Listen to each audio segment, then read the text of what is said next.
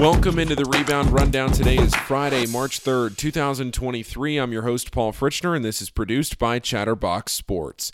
This is your daily digest college basketball show where you can get your info on Cincinnati area college hoops every Monday through Friday in short episodes. I also have some big news related to this show, so make sure you stick around until the last segment. Northern Kentucky won in front of their home fans last night, beating Oakland 81-74 in the Horizon League quarterfinals. I was at Truist Arena, and it was a great time as the Norse advanced to Indianapolis for the semis in the Horizon League tournament. This was a game that featured a ton of three-point shooting. NKU went 13 for 29, and Oakland was 8 for 19. It always felt to me like Northern Kentucky was in control of the game, even when Oakland would make their runs. The Norse led by 9 at half, but Oakland fought back to tie the game in the second half. The Norse hit a couple threes to get back in front and always kept Oakland at arm's length. Marquez Warwick led NKU with 22 points, one of 5 double-figure scorers for the Norse. Chris Brandon had another nice game with 13 points and 13 boards. Xavier Rhodes only had 5 points, but he had 9 assists. The Norse will now play on Monday against Youngstown State at 7 in Indianapolis at Indiana Farmers Coliseum. Wright State is the first team this podcast covers who will not be playing more basketball this year. The Raiders were blown out by Milwaukee 87-70 last night to end their season. Trey Calvin had 28 points to lead Wright State. He had such a good year this year. If you've been consistently listening to this show, then you know how often I've called his name. But it wasn't enough on Thursday night, and Wright State's season came to an end. The Raiders finished with an overall record of 18-15 and went 10-10 in Horizon League action in the regular season. Miami plays their last game of the regular season tonight against Buffalo at 7, and there's a lot riding on it. With a win, Miami clinches the 8th and final spot in the MAC tournament. Miami can still get in with a loss, but that would require some other help from some other teams losing. The Redhawks have already beaten Buffalo this year, winning 91-80 at Millett Hall on January 10th. That was Miami's first MAC win of the season. Dayton wraps up their regular season at 7 tonight on the road at St. Louis on ESPN2. The Flyers have clinched the 2 seed in the Atlantic 10 tournament. If they win, they would be the outright 2 seed, but if they lost and wound up tied for second, they'd still have the tiebreakers. As the 2 seed, Dayton will play the winner of the 7-10 game, with those two teams still to be decided. Dayton beat the Billikens 70-56 in the first game back on February 10th. The Flyers are going to have to win the A-10 tournament to get into the NCAA tournament, and they will be one of the favorites to win the A-10. VCU will be the number 1 seed in Brooklyn next week. Saturday gets started with Louisville going on the road to finish their miserable season against the 13th-ranked Cavaliers of Virginia at 2 on ESPN2. Louisville played UVA very close at the Yum Center a few weeks ago, but it was Virginia who snuck out of there with a 3-point win. The Cardinals will be the number 15 and final seed in the ACC tournament and will play the 10 seed at 4:30 on Tuesday afternoon. Number 23 Kentucky is looking to close the regular season strong and rebound off their quad 3 loss to Vanderbilt from Wednesday night with a 2 p.m. Saturday tip-off at Arkansas. John Calipari said that he is hoping Cason Wallace will be able to play in this game. He said the x-rays came back fine and the injury didn't swell. This is significant, 1, because Wallace has been playing so well, and 2, because Severe Wheeler, Kentucky's other point guard, is unavailable for the foreseeable future. Kentucky lost to Arkansas by 15 at Rupp Arena on February 7th. This is a quad 1 game for Kentucky, so we'll see if the Wildcats are able to take advantage of the opportunity. Number 19, Xavier, plays at 7 on Saturday night on FS1. It's senior night against the Butler Bulldogs, and similar to Dayton, Xavier has already clinched the 2 seed in the Big East tournament next week at Madison Square Garden.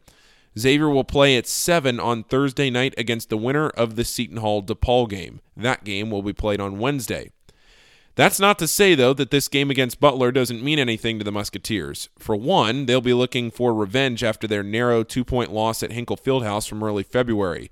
There's a serious argument to be made that the first half of that game was the worst half of basketball Xavier has played all season.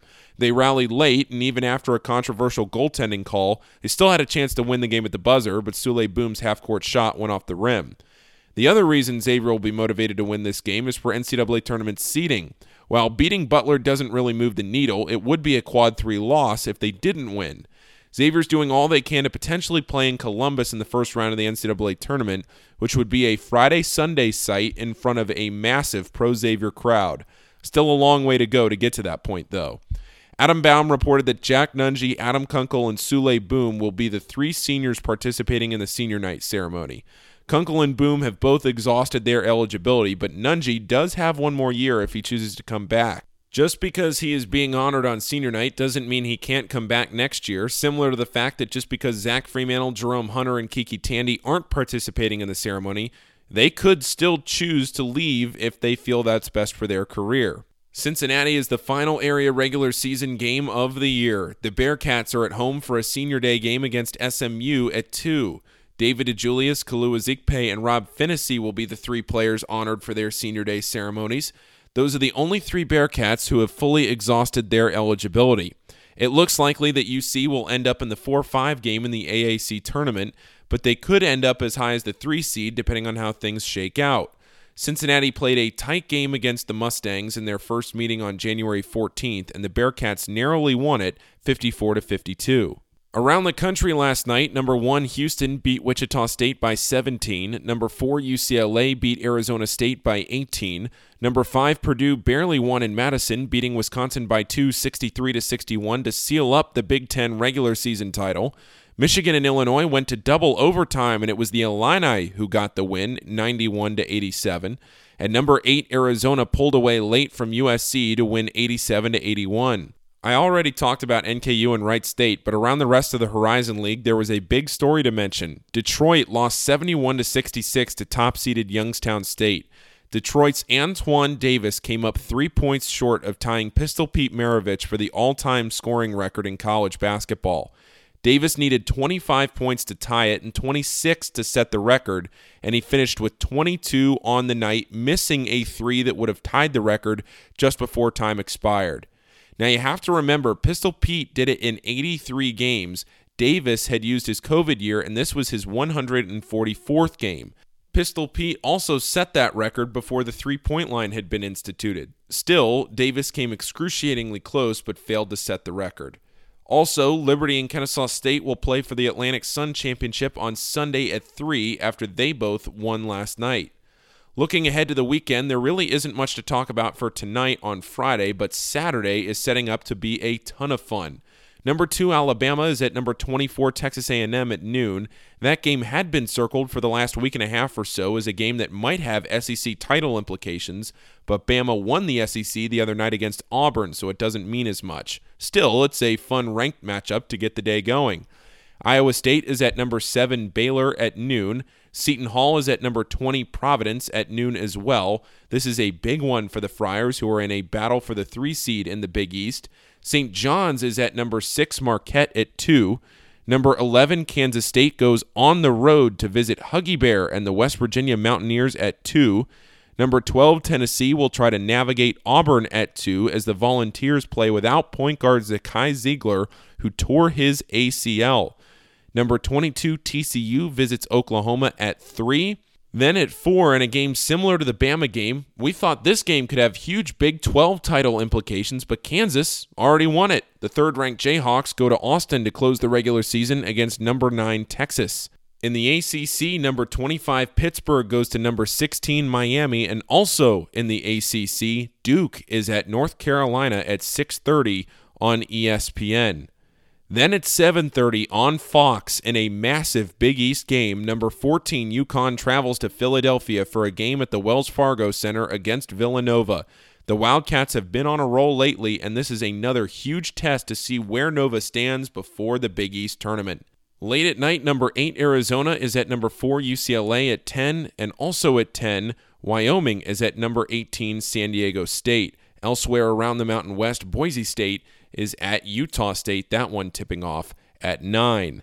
On Sunday, the last day of the regular season, there are 4 ranked games. Number 21 Maryland is at Penn State at 12. Maryland has struggled mightily on the road this season, so we'll see if they can overcome those issues this weekend. Number 1 Houston is at Memphis at noon. Number 5 Purdue hosts Illinois at 12:30. And Michigan goes to Assembly Hall to play Indiana at 4:30. Over the next 3 days, we will find out 4 automatic qualifiers for the NCAA tournament. The Ohio Valley plays their title game at 8 on ESPN2 on Saturday. The Big South is at 1 on Sunday on ESPN2. The Missouri Valley is at 2 on Sunday on CBS. And the Atlantic Sun is at 3 on Sunday on ESPN2. I told you to stick around for some news during the last segment of the show, so here you go. Last night, Chatterbox co-founder Trace Fowler tweeted at BetFred and asked what the odds would be for Northern Kentucky, Xavier, Cincinnati, and Dayton to all make the NCAA tournament. I quote tweeted it and called it the Dance with the Rebound Rundown Parlay. Well, our good friends at BetFred Sportsbook are boosting it, and the Dance with the Rebound Rundown Parlay should be available on the BetFred Sportsbook app at some point on Friday. Paul's pick of the day, presented by BetFred Sportsbook, lost last night with UCLA and Arizona State going over. Here are some picks for the next 3 days. Tonight, I'll take the Miami Redhawks +8 against Buffalo. I'll project lines for the rest of the weekend, so Saturday, let's go with Villanova +5.5, then Sunday, Indiana -3.5 against Michigan. That'll do it for today's Rebound Rundown. It's hard to believe we've made it to the end of the regular season. It feels like this year has flown by. If you've liked what you've heard, make sure to subscribe. With March Madness beginning, plenty of content on the way. Leave a rating, and if you're listening on Apple, write a review. Also, make sure you go subscribe to Chatterbox Reds, the new daily Reds podcast brought to you by Nick Kirby after every Reds game. Thanks for listening. Enjoy your weekend, and I'll talk to you on Monday as we head into Conference Championship Week.